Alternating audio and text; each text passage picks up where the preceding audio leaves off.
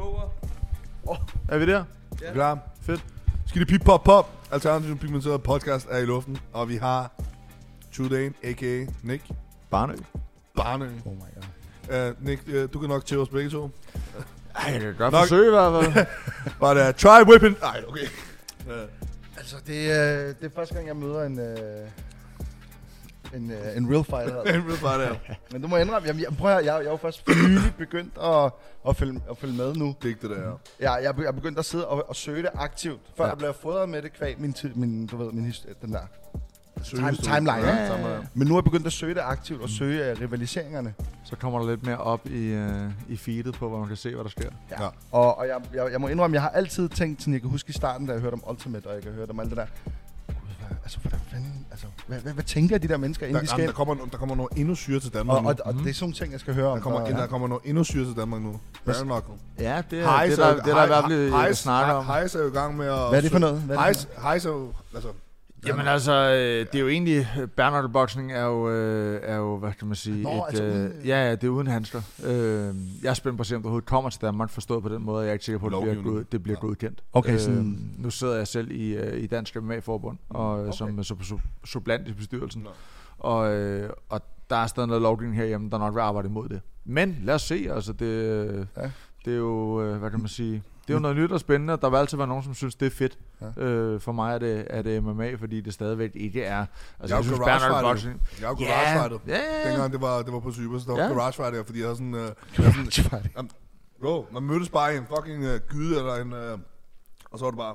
Men er du pro, Barnø? Nej, overhovedet ikke. Okay. Jeg synes ikke... Jeg kan ikke se en del i det. Altså, boksning er boksning, og det er ligesom om, at nu skal det bare blive vildere og vildere, for at folk ligesom bliver tilfredsstillet, for det er jo stadigvæk en publikumsport. Ja. Altså, UFC var ikke blevet det, UFC var, hvis ikke der var de fans, der er, og pay-per-views og alt det her, så var det aldrig blevet så stort, og det er White også, men stadigvæk, der skal være nogen, der betaler gildet, og det er også. Ja. Det er også som fans af sporten. Nu er jeg selv i den, aldrig op i det niveau, men derfor stadigvæk, så det er jo det, der er med til at sørge for, at det bliver så stort. Hvad synes du om ham der bryderen, der er blevet... Marco Madsen? Marco Madsen har gjort det fantastisk. Der har været meget sådan for og imod om at komme fra en anden sport, og så indtage scenen på den måde. Men du kan ikke tage fra ham, at han er ubesejret på nuværende tidspunkt, og har gjort sit. Og lige nu, der går vi lidt og afventer og ser, hvordan Marks situation er. Men ham, der brækkede... Nej, Mark er OL-sølvvinder i klassisk brydning, græsromersk, og hvad hedder det? Det er jo sig selv en præstation. Verdensklasse præstation, ikke? Det er noget af det bedste, man nærmest skal opnå, ikke? Og begynder at kæmpe med og har gjort det godt og er i dag i UFC. Men jeg ved, at desværre så er hans kone syg, og han har taget en lille pause, men jeg tror... Jeg mener, jeg har læst mig til, at han er på vej tilbage. Han bor på Falster, så det er ikke en, jeg lige sådan ser på daglig basis. Nej, det er kraftigt, men fanden gider bo på Falster nogen tid. Nu køber en landsby dernede for 1.000 kroner. Nu må du pardon mig ignorance, når jeg spørger om det. Fordi der er mange ting, jeg ikke ved. Ja. Men derfor vil jeg jo gerne vide det, for nu sidder jeg jo inde med nogen. Selvfølgelig. Men altså, sådan som jeg har forstået det, så langt altså der er rigtig mange, som kommer fra sport som brydning og så videre og går ind i det, ikke? Jiu-jitsu. Ja, brasiliansk jiu-jitsu. Det er der min baggrund ligger. Ja.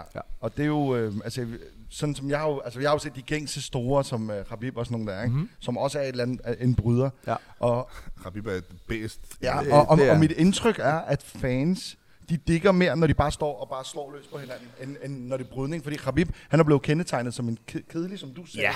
Hvad tænker du om det? Jamen, og det kan jeg måske, igen, det er jo det der med tilskuerstreg, viden noget om, hvad der sker. For mig synes jeg, det er fantastisk, når kampen kommer på jorden, for det er jo der, sådan, den intense kamp kommer i gang om, hvem er teknisk dygtigst. Ja. Det kan man også godt være stående. Der er mange dygtige strikere, som kan sætte tingene op og sådan ting. Ingen tvivl. Er det lidt ligesom, Mayweather, at mange kalder ham, han don't hate the player, hate the game-aktig, eller hvad? Nej, men det er mere det her med, at at, hvad kan man sige... En kunst også at kunne bryde, ikke? Jo, men det er med det, at du kan det hele, du har hele pakken. Altså, men også, som Ultimate Fighting startede, det var jo stilart mod stilart, det var en bokser mod en bryder, det var det ene mod det andet, jiu-jitsu mod kickboxer, whatever, som det startede helt tilbage. Så mødte de jo stilart mod stilart, kæmpede, og så fandt man sådan ligesom ud af, jeg bliver nødt til at kunne noget på gulvet, fordi hvis der kommer en, der ved noget om det, så bliver jeg nødt til at kunne forsvare det. Ja. Så når folk starter dag, så kommer de jo gerne og starter i en MMA-klub og træner MMA-forbundet, det vil sige, at de skal lære alle aspekter. Ja. Hvor en eller anden, der måske har startet i bare for barndommen med at bryde, så kan det være, at han har bokset lidt i sin ungdom, og så kører han MMA, når han sådan kommer i 20'erne og begynder at være der, hvor han gerne vil til at have kampe. Jamen, han har så meget mere pakken, hvor hvis du kommer, som jeg gjorde, jeg startede der, var 28 brasiliansk jiu-jitsu. Okay. Havde min første amatørkamp i 30'erne, gik pro som 34-årig, og i 39 dage har haft 10 pro-kampe. Jamen, når jeg startede for 15 år siden, så kunne jeg forhåbentlig, tror jeg, godt man noget meget længere, hvis min tekniske kunde kunne være med til det, og man har lyst til at arbejde for det. Ja. Altså, jeg har bare gået til brydninger, fordi i Tyrkiet, der er brydning kæmpestort. Kæmpestort, ja, helt sikkert. Khabib, han har jo dyrket den her samme brydningsstil, og det er jo lidt af den tyrkiske brydningsstil. Og det er jo det her med, at du kommer i din gi, og du bryder. Når jeg så kigger på brasiliansk jiu-jitsu og det her grappling-teknik og alt det her lort, de har kørt, så tænker jeg tænker, når de ligger dernede, den der måde, at de kan vikle sig ud, komme ud af det, du bare tænker, altså, det er jo slangmenneske, eller hvad fuck skal det er også lidt kendt som det her menneskelige skakspil, ikke? Fordi det handler lidt om positioner og teknikker i forhold til, hvordan kommer jeg frem og tilbage ud af de her ting.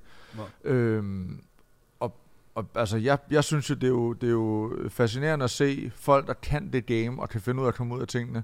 Ja. Og samtidig så synes jeg også, at det, der er det fede ved MMA, og både det på gulvet og alt muligt andet, det er, at alt kan ske. Så sent som i weekenden, der så vi en af nok de største inden for brasiliansk jiu-jitsu, en der hedder Rodolfo Vieira, som kæmper jo UFC, tager til en fyr, som han på papiret ikke skulle kunne tage til, og slet ikke blive submittet af ham, fordi han selv er en af de bedste i verden til netop det. Og så igen, det var det samme for eksempel, sådan som Nate Diaz, meget undervurderet. Helt sikkert. Meget undervurderet. Er han en god bryder også, eller? Ja, Diaz-brødrene han er god på gulvet, han er god til som mest. Generelt, Diaz-brødrene er bare undervurderet. Og et eller andet sted, så er det også mentaliteten, ikke? Altså, det er jo det her med, jamen, hvis du kan bagge din mentalitet op med at være lidt ligeglad og kunne alle tingene, jamen, så kan du komme rigtig langt med det. Var det ikke Nick Diaz, der mod Anderson lagde sig på gulvet? Jo. Og så ligger sig på gulvet, og så rejser og bare sådan lidt flabet, nonchalant-agtigt, og bare er sådan lidt ligeglad, men hvad kan du? Kom on, bring it. Altså, men for eksempel for mig, når du siger alt det her med, når Ibrahim spørger med det her med hvad der er publikumshype. For eksempel sådan som publikumshype for mig, altså for eksempel i min optik, som har skabt i UFC, det er Jose Aldo. En af dem. Ja. Jo. En af dem, Jose Aldo, Anderson og McGregor, hvis man kan. Sådan i nyere tid, ja. I nyere tid, ja. Ja, og så Silva, ikke? Jo. Og man kan jo sige, det kommer lidt an på, nu har jeg fulgt med i det sådan, ikke helt fra start af, men kommet ind i det og begyndt at blive bevidst om, hvad er det. Det er jo helt så tilbage. Chocolate Del og alt lige præcis, og det er jo helt tilbage fra dengang, hvor det sådan for alvor, hvor det stadig var, for at kunne se det i Danmark, så skulle man have fat i et VHS-bånd, og så skulle man se UFC 1 og 2. Det var undergrund. Altså jeg kan huske det helt tilbage fra, da jeg spillede amerikansk fodbold, var der nogle af drengene, der begyndte at snakke om det. De begyndte sådan at bryde det for sjov, når vi havde mulighed for det. Jeg har spillet amerikansk fodbold i 8 år. Så hvad kan man sige, allerede dengang var jeg sådan lidt bevidst om, hvad det var, men det er jo først i nyere tid, det sådan for alvor har eskaleret med de her store stjerner, som UFC er med til at bygge op. Og også nogle pengesummen, ikke? Jo, helt klart. En boksning nu? Det er det jo. Det er der ingen tvivl om det. Og man kan også sige, det jeg synes, der er en af et kæmpe stor forskel ved et bokseshow og et MMA-show, det er, i boksning, så ser du bokseshowet for at se main event. Titelkampen mellem de to heavyweight-kæmper, eller en eller anden stor kæmper inden for deres vægtklasse. I UFC, jamen der vil du gerne se mange kampe, fordi maincardet er som regel nogle kampe, du faktisk nogle gange kan være federe end selve main eventen. Ja. Og så sidder du faktisk og glæder dig til flere kampene. Det er faktisk rigtigt. Og det er en af de ting, der måske gør, at boksning lægger lidt efter, det er, at de har 1 eller 2 kampe, der er interessante på et kort med 10-12 kampe i løbet af en aften. Hvor MMA, jamen kan det faktisk godt være en af alle de første kampe, der faktisk allerede der er spændende, og som er salgsværdige. Jeg skal også se, når the ladies går op jeg skulle lige til at sige det. Det er, undskyld, jeg siger det. Men der er nogle kampe, der er fede, men der er også noget, der var sådan ting. Men sådan vil det altid være. Det vil der også være med noget af det andet, så det er jo fair nok. Men der er mange af dem, der gør det også. Jeg har også set lingerie football, kun fordi det var som sexy ass bitches, der løb rundt. Ja, det var det helt vildt. Til den. Ja. Det vil jeg så sige, ikke er det samme tilfælde i MMA. Når du bliver lingerie football. Ja, jeg har også selv set det. Jeg kan tydeligt huske, hvordan det hang sammen med amerikansk fodbold. Det skulle man se, ikke? Det var en del af det. Ja, 100. Der er slet ikke noget der. Du har åbenbart en baggrund inden for amerikansk fodbold. Det har jeg, ja. Tom fucking Brady. Ja. Goat eller ikke goat? Jeg vil sige, han er goat. Ingen tvivl. Ja, du ved. 43 år, tager til Buccaneers. Ingen tvivl. Altså, tager til Tampa Bay. Ja. Ringer til Gronk, kom tilbage. Der er jo ingen tvivl om, at han formår at sætte noget i gang. Selvfølgelig skal han bruge sit hold omkring sig, men Altså, det er jo lige meget hvad, så Patriots holder han har det. Nej, slet ikke. Er det fordi, at nu er det ingen hemmelighed, jeg ved jack shit. Altså, jeg synes, det er sjovt at grine og se alle sport, så længe der er venner omkring mig, ikke også?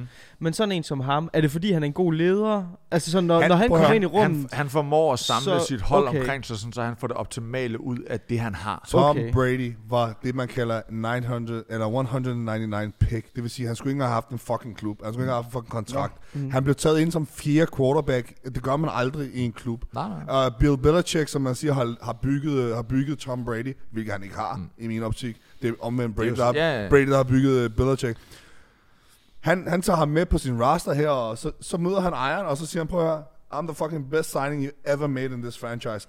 Og det blev han så bare. Altså. Han er relentless, altså. Ja.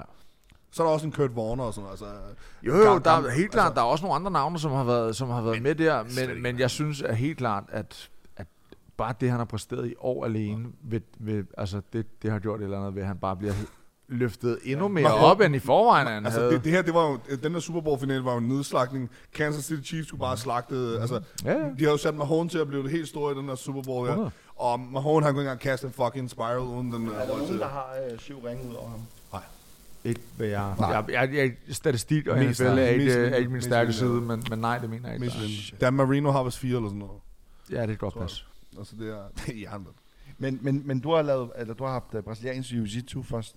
Ja, altså som jeg startede med det, jeg spillede amerikansk fodbold i de der 8 år, og så havde jeg sådan en sportspause. Jeg var sådan lidt træt af holdsport, og vi havde været i nogle finaler i den danske nationalliga, og holdet var sådan lidt gået i opløsning. Så jeg tog sådan lidt som en pause for sport.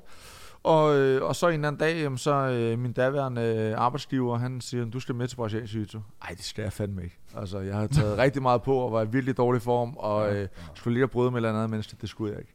Men jeg blev overtalt, blev hævet med, og der gik ikke en måned, før jeg var i gang med min første turnering. Ikke fordi jeg var bitter af det, men fordi det skulle prøves. Så tror jeg, at det der egentlig skete, det var, at jeg havde på daværende tidspunkt et dårligt break-up med en kæreste, og så skulle jeg gøre et eller andet. Bad break-up makes a ja, det er dejligt, ikke? Men så tænker jeg, ved du hvad, jeg var begyndt at træne lidt i den klub, jeg er i dag, Alternativ i København, og vi havde brasilianere, der kom til Danmark og underviste på sådan nogle camps, og så snakkede jeg med en anden fra klubben, og vi skal da til Rio. Så i 2009, der tog jeg 5 uger til Rio og trænede, stod op om morgenen, gik ned og trænede i klubben, gik på Copacabana og lå og hyggede mig, og gik op og trænede igen om aftenen og spiste frisk frugt, og det var varmt, og det var lækkert, og man fik bare trænet en masse. Kom du over din kæreste på den tur? Det gjorde jeg. Ja, det tænker jeg også, fordi jeg har selv været i Rio, og jeg har været men det var dyrt.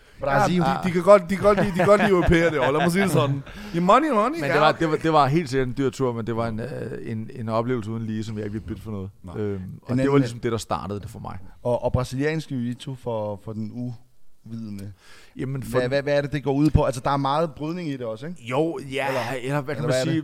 Hvis du sådan kigger på det udefra, så starter du stående, ligesom man gør i judo. Du har en dragt på, hvor du har bælter, og så kæmper man i bælteklasser. Og det egentlig handler om, det er at nå til nogle dominerende positioner, og så kan du vinde kampen enten på point, hvis tiden går ud, eller på en strangulering eller en ledlås. Det der kaldes så submissions lige præcis. Og det gør du så med dragten på. Og den måde, du bruger brasiliansk jiu-jitsu på i MMA, eller også det, man kalder grappling, som ligesom er brasiliansk jiu-jitsu uden dragten på. Det vil sige, du kan ikke holde fast i noget, du må ikke tage fat i tøjet, men du kan tage fat i nakken, tage fat under armen, og ligesom trap din modstander på den måde. Okay. Så teknikkerne og bevægelsen fra brasiliansk jiu-jitsu er bare ligesom overført til grappling, og så er der mange små stilarter inden for det her, hvordan du vælger at bruge det, med fodlåse og stranguleringer og armbars og triangles og alle de her ting. Det hører man meget. Det hører man meget. Hvis ikke man ved, hvad det er, så er det også godt at forstå, at når man sidder som fan af sporten, og sidder og ser det i fjernsynet, så ender kampen på gulvet. Og så tænker jeg, hvad skete der? Ja. Hvorfor klapper ham den anden? Jamen, det er fordi hans hoved sidder og klemmer, han ikke kan trække vejret. Han giver op, ikke? Ja, lidt ligesom Conor gjorde på Khabib. Præcis. Altså, og nu kommer der et helt sygt spørgsmål. Past, present og nu. Hvem er den bedste grappler, der har været i UFC? Efter de mening. Det var et svært spørgsmål. Nemlig, for der er så fucking mange gode. Past, present og nu. Altså, disse der er den bedste grappler. Jeg synes stadig en af de bedste, der har været af GSP. Ja. Så det er jo past. Hvis jeg skulle tage et navn frem, som jeg synes, der var både med den måde, han kunne tage folk ned på og dominere modstanderen på gulvet. Ikke fordi han så meget var en grappler, men mere lige præcis. Så smil bare hver gang han luttede. Hvem er ellers på nuværende tidspunkt, som lige slår mig med Khabib? Tror jeg stadig kommer tilbage, så han er jo stadigvæk en af dem, den måde, han har kunne låse folk ned på, at dominere den, lige så han har fået kamp på gulvet. Og der er meget få, der har formået at kunne bare, hvad kan man sige, stoppe hans takedowns. Så den er jo næsten stensikker hver gang, han får kampen på gulvet. Det har altid været det, der har været spørgsmålet. Er der nogen af dem, der formår, også i forhold til den sidste kamp mod, mod Gaethje, at kunne Gaethje stoppe hans nedtagninger? Dygtig fighter, Gaethje. 100%. God striker jo. Ja. Jeg ved ikke, hvor god han er på gulvet, eller hvad? Han har også... Lad mig sige sådan... Det er en gammel bryder. Ja, lige præcis. Conor er god i boksestilarten. Ja. Det er det, han er god i. Ja. Conor er røv... Og det folk ikke forstår, Conor er røvelendig i alle andre. Han er middelmodig i alle andre. Ja. Jamen, det er. Men Gaethje, han er ikke dårlig på måden. Nej, absolut. På ingen måde. Men han var helt uklasseret. Så jeg vil sige, altså, jeg tror stadig på, at Khabib kommer tilbage. Jeg tror, han kommer til at have en kamp mere som minimum. Og det gør også, at jeg stadig vil på at de ham titlen som nuværende present. Ja. For dem, der ikke ved så meget om MMA, hvorfor stoppede han? Han vandt over Conor, så var det bare sådan, historien er jo, at han desværre mistede sin far for 1,5-2 år siden. Ja, okay. Og han så har lovet sin mor, at han ville komme hjem og tage sig af familien, efter hans far døde. Og det var faktisk det, han også selv meldte ud, da det var, han stoppede, rigtigt, at det gjorde han, fordi det havde han lovet sin mor. Men man skal ikke, og det var det en af han sagde, man skal ikke lige så meget i det, fordi han har taget det på et emotionelt stadie. Helt sikkert. Han er altså, og det er jo lige meget, hvad for en beslutning du skal tage i livet, så skal du aldrig gøre det, når det er emotionelt. Nej. Altså. Jeg tror også, han kommer tilbage, og jeg tror han... Hvem skal stoppe ham? Jeg tror godt, han... På nuværende tidspunkt kan jeg ikke lige se, hvem det skulle være. Men jeg vil sige, den vægtklasse, altså der er nogle... Der er nogle serious contenders. Ja, det er der. Altså nu ved jeg ikke, så i Max Holloway sidste gang. Holloway, ja. Snart lige om en mand, der formår at sætte en rekord, som jeg aldrig tror, der bliver slået igen. Altså, med antal slag. Ja. Ikke kun det. Max, han har så også fået pryl op til flere gange, hvor man har tabt til Poirier før. Han har tabt til Poirier, han har tabt til Conor. Han har været op og ned og været op og have titlen og kommet ned igen. Og Max, han er bare en af de der fighter, hvor man bare tænker, nu er det igen, du ved, man tænker. Og så formår han bare at komme tilbage. Og det har sådan en underholdende stil. Og nemlig det. Let's get the fuck up. Og Cater, som han møder, er ikke nogen dårlig striker. Nej. Men bliver bare... Hvad synes du om Cowboy? Cerrone? Han er done. Han er færdig, ikke? Han har uden tvivl leveret noget af det fedeste, nogle af de fedeste kampe. Jeg synes, jeg har altid været fan af ham. Men han er færdig. Altså i min optik, så skal han stoppe nu, og ikke ende med at blive sådan en... slagdukke. Ja, lige præcis. Sådan en, de bare bruger. Men alligevel, der kan godt gå et par kampe mere, hvor han så tager, og så lige pludselig, så finder han et eller andet, der gør, at han så vinder en kamp mere. Lidt ligesom du kan se med nogle af de andre, som stadigvæk hænger tilbage. Clay Guida, som lige også lige har kæmpet igen, ikke? Som også bare formår at overraske til trods. Altså, hvor gammel er han blevet nu? Han må da også være... Han har næsten været med siden starten, så jeg vil skyde på. Han er slut 30'erne, start 40'erne. Jeg er slet ikke... Altså, igen, statistikker er ikke min bedste. Ham, som vi kalder Israel Adesanya, som er en startbander. Ham kan jeg rigtig godt lide. Han har jo rodet sig ud i noget med, hvor han skal slås mod en kæmpe polak. Ja. Hvad er det for noget? Er det en vægtklasse over ham normalt, eller hvad? Han har hoppet en vægtklasse op. Er det fordi, han har vundet alt i den? Ja, det kan man sige, og så er der jo altid det her med at være double champ, altså have første, hvem var det? Titlen i... Ja, lige præcis. Jeg har hørt, der er lidt fanboy derovre. Nej, jeg fornemmer lidt. Ved du, hvad jeg er fan af? Hans mindset. 100. Hans fucking mindset. Enig. Altså, han sidder i en dokumentar, så har han den der The Secret. Så sidder han og læser noget, så siger han, hey man, you gotta fucking listen to this. Så siger han, if you can do whatever the fuck you believe. Altså, og bare den måde, han siger, it's fucking great, isn't it? It's fucking, I can do whatever. I wanna be a UFC champ. Og så går den bare, altså, der går bare seriousness i ham.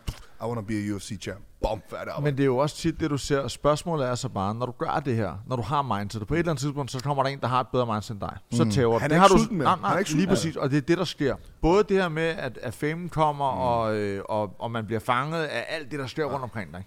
Det er, hvad det er. Han er set for life, hvis han formår at bare gøre det en lille smule fornuftigt, så forsvinder alt det, han har optjent ikke nu. Men det jeg synes, der viser, om man har, hvad skal man sige, om man sådan rigtig er fighter herinde i, det er, at man rejser sig igen. Ja. Og det, jeg vil sige, jeg synes, jeg så en anden Conor, ikke fordi jeg var fan af på et tidspunkt, men alligevel var der mistet også noget, der gik for meget showbiz i den. Men den måde, han var på efter Poirier-kampen, synes jeg faktisk, man så en anden stil af ham. Lidt mere humble, lidt mere imødekommende, og måske ikke så smart længere. Nej, han er jo altid... Lad mig sige det sådan. Før han slår Jose Aldo, var han sådan, I am humble in defeat, I am humble in when I win. Så slår han Aldo, bliver champ. Får lidt får lidt stjernenykker, kommer tilbage, bokser nogle fine kampe, bliver double champ, taber til Nate Diaz. Altså, taber til Nate Diaz, og siger han, okay, I lost, I come back. Så kommer han tilbage, tog ham, men det der er med Conor, det er efter Floyd Mayweather, eller op til der penge i det. Her og efter. Prøv at høre, hvad jeg siger. Du kan se mod Jose Aldo, han havde ikke et gram fucking fedt på kroppen. Han var så ripped, han var så klar. Ved du hvad Tyson han sagde altid? Han sagde, I could tell when fighters didn't warm up. Han sagde, I came out drenched in sweat. Han var badet i sved, da han kom ud. Han sagde, og det var det, de var bange for. Ja. Og Conor, han var fed, han var færdig mod Khabib, han var slet ikke i form. Slet ikke. Men derfor, selvom han havde været i form, så tror jeg stadig, han har ikke vundet. Han er stadig tabt. Men det har bare været en anden kamp. Helt sikkert. Jeg har også allerede der præget af altså alt det der op til. Altså, han havde noget, han skulle. Helt sikkert, men det er stadig igen det der med mindsetet. Altså, når du bliver ved med at vinde, så sker der et eller andet herinde. Ja. Altså, det er der ingen tvivl om. Jeg har lige 3 spørgsmål til Nick. Kom med dem, Jacob. Et er, hvad er den største kamp, du har været i? Den største kamp, jeg selv har været i? Ja. Jamen, det var mod Christian Colombo i Brøndbyhallen tilbage i juni 2018. Hvordan føles det at gå sådan ind til, du ved, sådan fra omklædning og så ind i, altså hvordan føles det, og så til man står i ringen, og man skal til at, altså sådan, er man bange? Ja. Okay. Det er man. Det sagde man er fucking nervøs, og det er man, jeg vil sige, lige præcis, lige indtil du kommer i gang. Lige indtil du mærker, okay, nu er du i gang. Nu er det alvor. Ja. Og så i den her kamp med Christian og mig havde været træningsmarker, og der var noget følelsesmæssigt i den også. Så det gjorde bare kampen endnu mere speciel for os begge to, vil jeg tro. Altså, det gjorde jeg. Så det kan jeg ikke rigtig tage noget fra. Så så der var rigtig meget, og så var det mod det største publikumsantal, jeg har stået foran. Det var i Brøndbyhallen, som for mig var kæmpe stort. Det var live på TV3 og Viaplay og alt sådan noget. Så det var et kæmpe stort stævne. Danish Man Night, som kæmpe til det der. Desværre, de kun haft et show. Jeg vil ønske, de kom tilbage for fremtidige kæmper også, fordi det var en fed platform at stå på herhjemme. Okay, spørgsmål 2. Ja. Hvor fed er Warrior? Hvor fed er Warrior-filmen? Ja. Jeg har faktisk set den, så jeg ved det. Har du ikke set den? Nej. Damn. Ja, det er jo, han sidder jo sådan her. Tom Hardy! Altså, Warrior, det er en fed film. Du skal nok til at se den. Den bliver nødt til at se. Okay, og 3. Hvor fedt var det at tæske Cavaro? Det var en af de bedste dage i mit liv. Det skal jeg lige høre. Jeg vil rigtig gerne gøre det igen snart. Altså. Hvad der skete? Hans masker over? Jamen, altså, lang historie kort, så udfordrer han mig lidt. Vi snakkede egentlig bare om, vi skulle træne. Ja. Og så går der jo snart i den, og så bliver der kørt lidt op og ned, og der bliver smidt en masse videoer på Instagram, hvor der bliver smidt sådan lidt frem og tilbage, og han spiller lidt smart, og han gør det foran min søn og sådan nogle ting. Og han kommer ned i klubben, og vi træner. Og jo, rigtig nok. Jeg lægger ud med at sparke mit hoved på hans næse, og han er meget øm over for næsen, fordi den er blevet opereret, ikke? Fair nok. Vi starter op igen. Han får også lagt mig ned, men hvad går der, Jacob? Går der 10 sekunder, så ligger han og klapper ud, fordi han bliver choket. Så altså, jeg synes ikke, vi har ikke snakket så meget mere om det, og hver gang vi har snakket om at skulle træne, jamen så er han et eller andet sted, så er han blevet væk. Og Havaro, you know the address, så nu sidder jeg i dit studie, vi kan også bare gøre det her. Her der er officielt kamp nummer 2. I smell pussy. Is that your job? I smell. Han har der er jo pladsen til det her. Han har kameramand ansat. Præcis. Jeg tænkte slet ikke, at der ville være noget forkert i det. Nej. Men altså, så begynder han jo på et eller andet med, men så skal vi slå på den der boksebold med tal på og sådan noget. Og det altså, legenden siger jo, det er derfor, han har startet i LA. Det var for at komme væk fra dig. Jeg kender så en, han slår med flad hånd, ikke? Og han slår hårdt og alle fanget sammen. Og han er en lort høj, og... Det tvivler du på? Nej, det tvivler jeg ikke på. Nej, jeg lover dig for. Hvis jeg fik en flad af ham, så ville du kunne baglæns i 17 dage. Men det er jo lidt ligesom det her med, når nogen kommer og siger til en, jeg kan sagtens med dig. Jamen, det kan du sikkert godt. Ja. Fordi på gaden er der ingen regler, så der er alle muligheder for, at du kan overraske mig eller et eller andet, og de må nogen på stallen, der gør, at jeg bliver nok i første slag. Så ja, selvfølgelig, alle kan vinde kamp. Men hvis man har en kontrolleret kamp med efter et regelsæt og alt muligt andet, jamen så er der måske ikke den samme chance. Nej. Og det er jo det, så jeg tager det ikke, altså jeg bliver ikke ramt af, at der er nogen, der skriver et eller andet, jeg kan sagtens med ham der, eller hvad kan du? Men i sidste ende, så handler det om, jamen, det er resultaterne, der fortæller, om du kan noget eller ej. Ja. Jeg har haft 10 program, jeg har vundet 8, jeg har tabt 2, jeg har stoppet 6 med mine modstandere. Så, okay, det skulle da flot sted. Altså, ja, jeg er også blevet nottet. Skal vi prøve at choke ind ud? Ja, for sådan, du skal chokes. Jamen, jeg tror faktisk lidt, jeg jokede, da vi skulle til LA. Og så sagde jeg, fordi jeg er bange for at flyve, så tror jeg, da jeg sagde til dig, om du ikke kunne møde op i lufthavn og lige choke mig ud bagfra. Skal vi prøve det her, forstand? Nå, men altså, det... Nej, jeg skal jo, vi skal! Jeg skal ikke... You're gonna go night, nigga! You're gonna go night! Han skal jo styre kameraet. Ja, lige meget, fuck ham. Altså, nå, men altså, jeg kan godt genopleve ham. Ja, vi har en læge ude. Det går ikke galt. Vi prøver det efter stand. Altså, jeg vil sige, jeg har endnu ikke choket nogen, hvor de ikke er vågnet igen, så det tænker jeg ikke. Jeg havde også en kammerat, det er folkeskolen, jeg ved ikke hvorfor, men vi skulle ikke sidde og prøve. Nu er vi choket ud. Men det er sjovt. Det er sådan børn leger. Det er sjovt, at nu fortæller bare færdig, men det sjove er med det her, det er, og mange tror jo, at når folk bliver choket, så handler det om, at de ikke kan trække vejret. Du lukker for blod i halspulsårene. Så det er jo faktisk det, der sker. Så det slukker jo, i stedet for, at det ikke er så meget luften. Der er også... Hvad siger lægen til det her? Chokes, som... Han er meget ret. Ja, men så der er mange, der bliver overrasket over, at de siger, det der er choke, jamen, er det bare fordi, han ikke kan trække vejret? Der er lige 2 halspulsår, der bliver lukket af, ikke? Og det er jo, hvad jeg vil sige, altså, det kan altid gå galt. Det ved man, og det er jo også en risiko. Men i og med, at lige det, at man besvimer, så vil de fleste jo slippe igen, og de slipper på modstand. Der er nogen, der er lidt douches, som bliver ved. Ja, det er der, men der er dem her, som holder fast og bliver ved med at holde choken, indtil dommeren stopper dig. Ja. Men hvis din modstander er choket ud, det er ikke altid, man kan mærke det. Det skal jeg også så lige sige, fordi han kan godt lide at kæmpe imod, og så være tung, og kan du faktisk ikke mærke, at han stopper med at kæmpe imod, og så er han ude. Og så kan det, så jeg har så heldigvis, jeg synes ikke, det er fedt. Jeg har kun prøvet at choke en ud, og det var til en træning, hvor det var lidt for sjov, men i kampmæssigt og sådan noget, har jeg heldigvis aldrig oplevet det. Fordi det er ikke fedt. Altså jo, det er dominerende helvedes til, men det er jo også kampens hede, og du ligger der, og du er i gang, og du kæmper og sådan nogle ting, og man fanger en i en choke, og det kan ske sådan her, og det kan også være en, der er længe undervejs. Så ja. Det er spændende at høre. Hvordan føles det egentlig? Altså sådan, altså, er du selv blevet choket? Jeg har prøvet at se Sol, Måne og Stjerner, altså hvor det virkelig sådan piblede mine øjne, og jeg tænkte, nu klapper jeg. Men jeg tror også, det er et spørgsmål om, at der er nogen, der har sådan en mentalitet, at de er bare ligeglade. De stopper først, når de bliver stoppet, om det så er knockout eller bliver choket ud. Okay. Hvor jeg måske sådan stadigvæk har det her med, jeg klapper. Når jeg kan mærke, at jeg sidder og sagt, når jeg ikke kan gøre mere, så klapper jeg. Så er det bare det. Og det er jo også et spørgsmål om mentaliteten, om hvordan man, altså, det er hvordan jo også man er som. Det der med at være smart. Har du lyst til at gøre det her om 5 år, så er du nødt til at prioritere. Helt sikkert. Okay, sygt. Spændende. Altså, jeg voksede op i den der æra med, at du ved, med vi boxede og spille fodbold og bryde og sådan noget. Altså for mig for eksempel, for mig har et forbillede som Tyson. Altså, Mike Tyson har altid været et forbillede. Altså, altså jeg troede selv, jeg blev den næste great boxer. Og du ved, så spoiler det. Han har sgu ikke til noget fra. Han er han kan fandme rigtig dygtig boxer. Og det der sker, det er, at du ved, at man får de her associationer. Har du associeret dig selv? Har du haft et forbillede, hvor du tænker, okay, ham her, det er virkelig, du ved, inspirationen, den her drivkraft til din karriere? Ikke sådan en enkelt person, hvor jeg sådan tænkte, det er ham jeg ser op til, men der er jo hele tiden nogen, man sådan har syntes, det er nogle fede kæmper, der kunne godt tænke mig at lære lidt af. Jeg tror generelt, så har det bare sådan været mere om det her mindset om, at jeg gerne vil arbejde hårdt for det. Det har altid været det, der har været mit mantra, det er, jamen lige meget hvad jeg har sat mig for, om det har været med sport eller muligt andet, jamen så knokler jeg for det. Jeg er vant til at arbejde hårdt for tingene. Jeg har aldrig været den store, talentfulde fighter.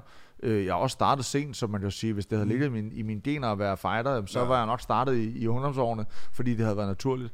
Så det er jo noget, der er kommet på sigt, og så har jeg jo bare knoklet hårdt for det. Altså, da jeg startede med... Jeg har kun prøvet at tage vægt en gang, nu er jeg jo heavyweight, men der er stadig en øvre grænse. Er det? Ja, det er der. Den hedder 120,2.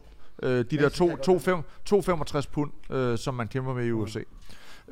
Det vil sige, jeg må maks veje 120,2 kilo. Ja. Og den eneste gang til, at jeg skulle cutte vægt, det var min første amatørkamp. Lige siden der jeg holdt mig under den vægtgrænse. Fordi det der med at cutte vægt, det er måske lige mig. Jeg kan godt lide at elsker mad, og det er hårdt. Men jeg er bare glad for, at jeg ikke kæmper i bantamweight og skal cutte ned. Jeg har en klubkammerat, som en, der hedder Mads Brunel, som jeg tit og ofte har noget kørende med, hvor vi tit driller hinanden. Og han cutter vægt, og der er også tit, hvor jeg, du ved, sådan siger, nå, du skal ikke med ud, hvad skal vi lige? Nå, okay, ja, fair nok. Ja, lige præcis. Men så på den måde, der har det bare sådan lidt, jamen, det er jo det der med, at jeg kan bedre lide at have en hverdag, hvor jeg stadig kan de ting, så jeg vil hellere ligge og veje 118-117, end jeg gider at veje for meget og skulle korte ned hver hans kamp. Så kan jeg måske nogle andre ting, som gør min hverdag passer bedre til mig. Det er også vildt. Hvor høj er du? 1,98. 1,98. Og hvad vejer du? 118, vil jeg tro. Okay. Jeg er 1,78 og har vejet 130. Det er også fordi, du har spillet fucking computerspil, tissemand. Men prøv lige over. Han er kvadratisk, praktisk og god. Ligesom men, nej, lige præcis. Jeg har været rundere end jorden, mand. Men det jeg mener, det er bare, at du er 117 kilo på næsten 2 meter, ikke også? Jo. Fuck, mand. Hvorfor blev du 2 meter inde? Spørg min mor og far. Altså, det er lige så rækkeligt. Ja, ret dig lige op for fanden. Altså. Du har også noget personlig træning. Ja. Du har også, det er det, jeg vil spørge om. Ja. og jeg vil også spørge dig, hvad synes du om fitnessindustrien? Er der gået lidt sport i at være coach? Jamen det er der uden tvivl. Altså jeg tror, for det første, så er der jo sket det her med, at vi har noget, der hedder corona, som gør, at folk bliver nødt til at sadle om, fordi deres normale forretning er lukket. Og mange af os, jamen, vi er jo danskere, vi kan godt lide at hygge os. Det er jo en dansk kvalitet, som vi fleste af os kender, og spiser en masse mad. Det gør jo også, at man bliver nødt til at være bevidst om stadig at holde sig aktiv. Sådan den generelle fitnessindustri, jamen... Det er blevet nemt at kalde sig coach og begynde at lave det ene eller det andet og sælge planer og alt muligt andet, fordi der er penge i det. Det er jo ikke en beskyttet titel. Og det er ikke en beskyttet titel. Og derfor så kan Jakob jo starte i morgen og lave sin hjemmeside og begynde at lave det, han vil. jfit.com jfat.com Wow. Men bruger du noget af det der...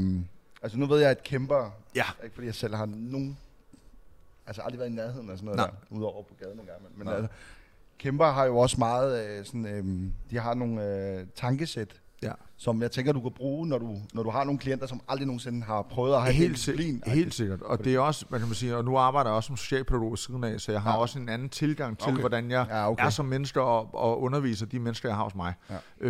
Og så er det vigtigt for mig, at jeg ikke prøver ud at sælge dig et produkt, som jeg ikke selv har prøvet. Altså alt det, jeg sætter mine klienter til, det er noget, jeg selv har prøvet på et eller andet tidspunkt gennem min karriere og min træning. Og noget af det, som jeg ved, der har virket for mig, det er jo egentlig betyder, at det virker for dig. Men så kan det være, at vi kan finde frem til, hvordan får jeg det her til at passe ind, sådan, så du får det optimalt ud af den træning, vi har sammen. Så jeg valgte Ren og skær, fordi jeg er lige fyldt 39, og kan måske ikke se en større fremtid i at blive ved med at få nogen på stallen inde i et bur. Fordi det er ikke fordi, der er mange penge i det her hjemme i Danmark, og jeg er for gammel til at kan nå til de største rækker, der er, hvor pengene er. Ja. Jamen, hvad skal jeg så gøre? Nu har jeg brugt de sidste 12-13 år i dansk kampsportsmiljø. Jamen, hvorfor skal jeg ikke have lov til at give det videre og gøre det på en måde, hvor jeg faktisk også kan lave en indtjening til mig selv og tjene nogle penge på det, og de værktøjer, det jeg har lært igennem mit liv, til dig, hvis du har lyst til at bruge det til noget andet. Der er jo en masse i det, både i form af vredeshåndtering, kognitiv tilgang, hvordan du lærer at bruge din krop, hvordan du lærer at få motorikken i gang igen, som man ikke lige tænker over det, fordi man tænker bare, det er bare kampsport, vi skal bare slås. Nej. Vi skal starte med at lære at flytte fødderne, vi starter med at lære med at få kroppen med i slagene, alle de her ting, som folk ikke rigtig er bevidste om. Og så er der rigtig mange mennesker, der går med en eller anden form for vrede, stress, irritation, et eller andet derhjemme, som faktisk har brug for at komme af med det, men ikke rigtig ved, hvordan. Jamen her, der giver der pladsen til, at jeg kan godt overstue, du kommer og fortæller mig, prøv at høre, min kæreste, hun er en fucking idiot, og jeg har brug for, at du møder det, men jeg magter ikke gå hjem og give nogen på stallen, for så går jeg og spiller. Kan du ikke gøre det? Ja, kan du ikke gøre det, ja, lige præcis. Kan du ikke lige sjovt hende ud, ikke? Ja, lige præcis. Men det her med, at det du går med er irriteret i hverdagen, jamen, det kan du faktisk komme af med på en fed, på en produktiv måde. På en produktiv måde, og på en aktiv måde, som gør, at du får også brugt din krop. Så det vil sige, at Martin Dinesen har rigtig mange problemer. Martin Dinesen har måske... Nej, det ved jeg ikke rigtigt. Han kommer og træner for os, kommer også af med det. Han har også en stresset hverdag. Han har et stort firma, som han har pisset travlt i, og det gør også, at han tager den her ene time, hvor han kommer og træner med mig. Ja. Og det gør jo bare, at han får lidt mere luft også op i hovedet. Det giver sindssygt meget. Det giver sindssygt meget. Lige præcis. Jo, det er det. Og jeg tror ikke, at der... Altså for eksempel, nu sad vi og lavede den her podcast, og altså, fra starten af, der var bare så, prøv at høre, altså, selvfølgelig vil vi gerne nå med det. Altså, jo, vi gerne det er klart. Det stort, det vil alle. Yeah. Hvis du går ind i... Wanna be famous, baby. Altså, jeg har også en mentalitet 0 eller 100, du ved. Så der er ikke sådan en rigtig mellemvare. Den der lunken lort, der fuck det videre. Altså, det kan vi ikke bruge sådan noget. Da vi gik ind til det her, og så sad vi sådan og snakkede efter 7-8 episoder, og sagde, okay, de 4 lyttere, vi har. Altså, nej. Men der snakker vi om, okay, men det her, det er jo også et frirum for os, jo. Det er også et sted, hvor vi... Altså, nogle gange så går bølgerne højt, og... Altså, han beskriver det som sin terapi. Ja, kan du sige, at det virkede for dig? Men det er jo det her med, at når man sidder og snakker med mennesker, som brænder for det, de laver, så bliver man også selv inspireret til at ville det, man selv brænder for, endnu mere. Ikke? Og det er jo det, der er med til, at man kan motivere hinanden på en måde, som gør, at vi ligesom kommer videre i livet. Ikke? Nu er der også det der med, at for eksempel... jeg synes, der er rigtig mange gimmicks på Instagram, og du ved, det er sådan mere, men se her, og jeg gør det her, og skal du mentor os i, hvordan du bygger din forretning op og sådan noget. Ja. Og jeg sad bare, og var bare sådan noget, hey, bum, skal du i form, kom her og spark lidt på mig. Du ved, jeg kan godt lide den no bullshit attitude. Du ved, det der med, at i stedet for, når folk siger, men det er Abel, hvis du spiser det, men så får du faktisk en klunke, der er større end den anden. Altså, det er jo sådan noget bullshit hele tiden jo. Og det okay, men det er jo sådan noget, du ved. Jamen, det er prøv at høre, dybt seriøst. Altså, men alle, der har en god røv og kælling, kan sælge fucking bootyprogram. 100. Altså, og de går ind på Google skriver best booty workout, og så kopierer de øvelser selv. Men det er også det er jo det der med, som du siger, no bullshit. Ja. Altså, man bliver også nødt til at være en lille smule selvkritisk, og så kigge på det og sige, okay, hvem er det her? Som person bliver du nødt til, når du skal ud og sige, nu vil jeg ud og bruge 5.000 kroner på en personlig træner, og vi skal træne sammen over de næste par måneder, eller vil du ud og bruge et antal kroner på online coaching. Jamen, hvem er det egentlig, jeg hyrer? Hyrer jeg bare en eller anden, der har været med i Paradise, eller X on the Beach, eller whatever? Jamen, fair nok, prøv at der er nogle af dem, der har noget viden alligevel, fordi de så har valgt at tage en uddannelse, men de sælger sig på det navn, de har. Ja. Med al respekt for det, men det er jo lige så meget din opgave som klient at sige, okay, hvem er det? Altså, er det bare fordi, jeg ser en flot pige på Instagram, eller en med sixpack, der står og viser sine guns frem? Men hvad er hans baggrund? Hvad kan han? Og det er det, folk tror. Folk har jo fået et helt forskruet syn på sundhed. De tror nemlig, det er sixpack og en god røv. Og det har ikke noget med at være i form. Nej, det er ikke noget med at være i form. Altså, jeg til amerikansk fodbold. Jeg gik i klasse med en, der hed Jordan. Ikke gav din brød. Altså. Og han var floppy, altså floppy. Men han kunne outrun os alt. Altså han kunne bare blive ved med at løbe. Han kunne bare blive ved. Men jeg har også, nu må du også igen det der med at være form, fordi du kan være i fysisk flot form, så du ser godt ud. Men det er jo ikke sådan, at du kan løbe 100 meter uden at være fuldstændig smadret. Lige præcis. Så det er jo et spørgsmål om, hvad skal jeg bruge min form til? Jamen vil jeg komme et sted hen, hvor det er, at jeg sådan rent sundhedsperspektivmæssigt har det godt, Jeg er sund og rask. Jeg er aktiv, jeg sørger for at være i sådan nogenlunde god, almindelig sådan dansk hytteform. Altså, jeg kan klare de ting, jeg skal. Jeg kan klare hverdagen. Men eller ved at være i form til, at jeg skal præstere noget, jamen så er det, om det er bodybuilding, eller om det er kampsport, eller en eller anden sport, jamen så er det jo individuelt i forhold til, hvad det er, jeg skal der. Ja. Altså min egen, min kone har sagt til mig, jeg kan sgu godt mærke på dig, at du ikke er nede i motionscenter 3-4 gange om ugen mere. Ja. Og det er ikke sagt, altså det er ikke fordi, det har været sådan lidt, men jeg kan selv mærke, at jeg synes, jeg vil gerne lige inddrage nogle samfundssundheder, ikke? Fordi, altså, det jeg har lagt mærke til, i hvert fald på mig selv, det er at når jeg ikke træner, så er det svært for mig at motivere mig selv til at spise sundt. Når jeg for eksempel er nede og træne, så har jeg meget svært ved at spise usundt, for nu tænker jeg, så går det der til spil. Udover det, så synes jeg, at nu bruger jeg ham som postkasse, men jeg sover også dårligere. Og det er, altså prøv at søvn, ikke? Min søvn, den er rigtig god, når jeg træner. Når jeg ikke træner, jeg sover elendigt. Nu har jeg så også en datter på 11 måneder, så det hjælper heller ikke på det. Nej, men jeg vil sige, at jeg kan godt være lidt bekymret for okay, vi får ikke en infektionssygdom. Det er flot. Ja. Men prøv at tænke på alle de mennesker derude lige nu, der går og har... Og jeg er endda sådan betegnet som en ung, sund og rask mand. Der er ingen tvivl om, at der kommer til at være en masse mennesker, der har behov for at komme tilbage i en anden form for hverdag, hvor de kommer tilbage i en aktiv tilstand, som gør, at deres krop har det godt. Ja. Og der er rigtig... Altså, det kan blive en lang snak der, hvis vi begynder at gå mere ind i det. Men der er ingen tvivl om, at i forhold til kost og hverdag og søvn og sådan ting, jamen, hvis du er i søvnunderskud, så er du træt, så er du mere tilbøjelig til at spise noget, fordi at din energiniveau er nede, jamen så får jeg lige spist, og hvis jeg ikke er sådan bevidst om, jamen, hvornår skal jeg spise i dag, og hvad skal jeg spise, jamen så tyrer man til alle de her quick fixes, der er rundt omkring på stort set alle supermarkeder, tankstationer, whatever, jamen så kaster jeg bare det i hovedet, der er det hurtigt lige at få, og det er måske ikke det, der sådan rent kaloriemæssigt er det bedste, eller vitaminer og mineraler og alt det her, du har brug for, men det er måske ikke det, der er det bedste. Så ikke fordi jeg siger, at man skal leve en struktureret hverdag i forhold til, hvad du kaster i hovedet, men du skal være en lille smule, men der skal være en lille smule bevidsthed om at sige, okay, jeg skal forestille, hvor skal jeg forestille? Jeg spiser der, jeg sørger for at få min grøntsager, jeg sørger for at få min søvn 8-9 timer om natten. Jeg tænker måske lidt over, hvor meget af sådan nogle sodavand her, eller andet koffeinindhold, jeg hælder i hovedet, fordi det påvirker også din søvn. Der er sådan en masse ting der, men som måske ikke er sådan basisviden for den almindelige dansker, men som man godt, når man sådan kigger på, så er der nogle coaches, som går op i, at der er nogle ting, der påvirker dig, og så er der nogen, der bare sælger dig ud af, og siger, du skal bare gøre det her, men hvad med alle de livsstilsting, du skal ændre, for faktisk at få en bedre hverdag?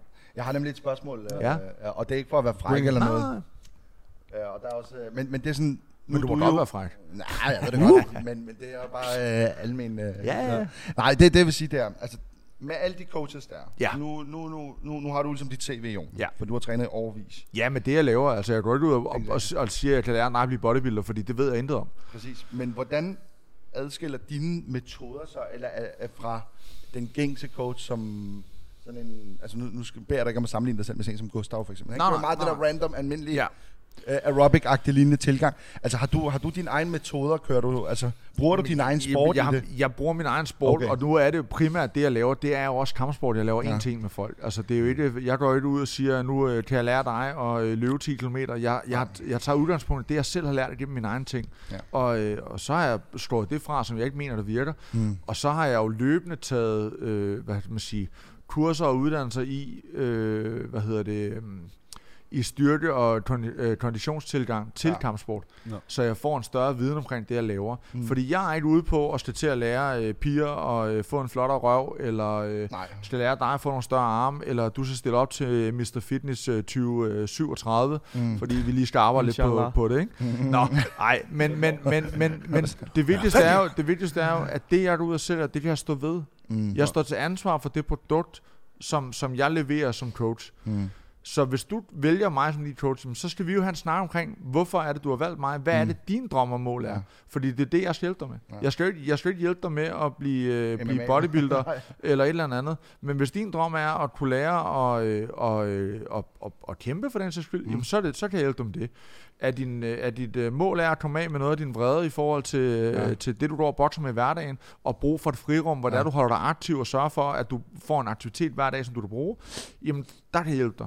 Ja. Jeg kan hjælpe dig med gode råd og vejledning om, hvordan din hverdag måske kan blive sådan lidt mere struktureret, så du har en plan om at få et sundt og aktivt liv. Ja. Så det er mere all round end bare, nu skal du tabe dig i vægt. Og nu er det ikke for, hvad skal man sige, at suge pik på dig, Nick, men det er også... hvad hedder fedt, det? Jacob, det kunne jeg ellers godt lige... hvad hedder det? Jeg har jo håret til det. Hvad hedder det? Men jeg mener, at det er også en... Jeg har stået meget og trænet traditionelt, så det er også fedt at prøve noget omstilling for den der, fordi det der med at stå og træne biceps nede i træningscenter, det kan også godt blive trivielt, så det der med at bruge kroppen på en anden måde, det er også sjovt. Altså sådan, men det er jo det er jo igen det her med, jamen der er jo ikke noget forkert i at styrketræne, for det har alle mennesker godt af på et eller andet niveau, 100%. Men du kan stadig godt dyrke en sport, hvor du også stadigvæk får brugt din muskler i kroppen, der gør, at du holder dig aktiv og stærk på en anden måde. 100%. Det handler ikke om, at jeg så kan dødløfte 400 kilo og bænkpresse mig selv 1000 gange, men at jeg holder mig stærk og sund på den rigtige måde. Yes. Men, og nedlukningen, angående dit job, altså du har vel brug for noget space for eller hvordan passer du det nu? Jamen lige nu der står jeg udendørs under Bispebuen her i København og kan stå i tørvejr der og skal også apropos tiden, så vi skal nok snart til rundt af, fordi jeg har en klient i dag. Men hvad kan man sige, jeg har valgt at rykke udendørs. Det gjorde jeg allerede sidste sommer. Så åbnede det op igen, så kunne jeg rykke indendørs. Men corona for mig har været lyder dumt, en god forretning, fordi det har jo gjort, at der er endnu mere behov for mig. Og det gør jo, at der er en masse mennesker, der har fået øjnene op for, jamen jeg gider måske ikke stå udenfor og lave englehop og burpees og double unders og skal til at pakke bilen fuldt ud af vægtudstyr for at komme ud og være aktiv. Her der skal jeg bruge mine hænder og mine fødder, og så måske skal jeg tage et par handsker på, og så kan jeg få en fed aktiv træning, der får pulsen op. Jeg får brugt mig selv, og der er nogle ting, jeg kommer af med i den her træning. Ikke? Hvor kan man finde dig på sociale medier? I kan finde mig på True Dane MMA på Instagram og Facebook. Lige hurtigt. Ja. Nu skal jeg bare høre. Lige hurtigt. Har du? Skreg han lidt? Nej, det gjorde han faktisk. Han blev meget stille. Okay. Jeg synes seriøst, vi skal prøve at gå i ring med...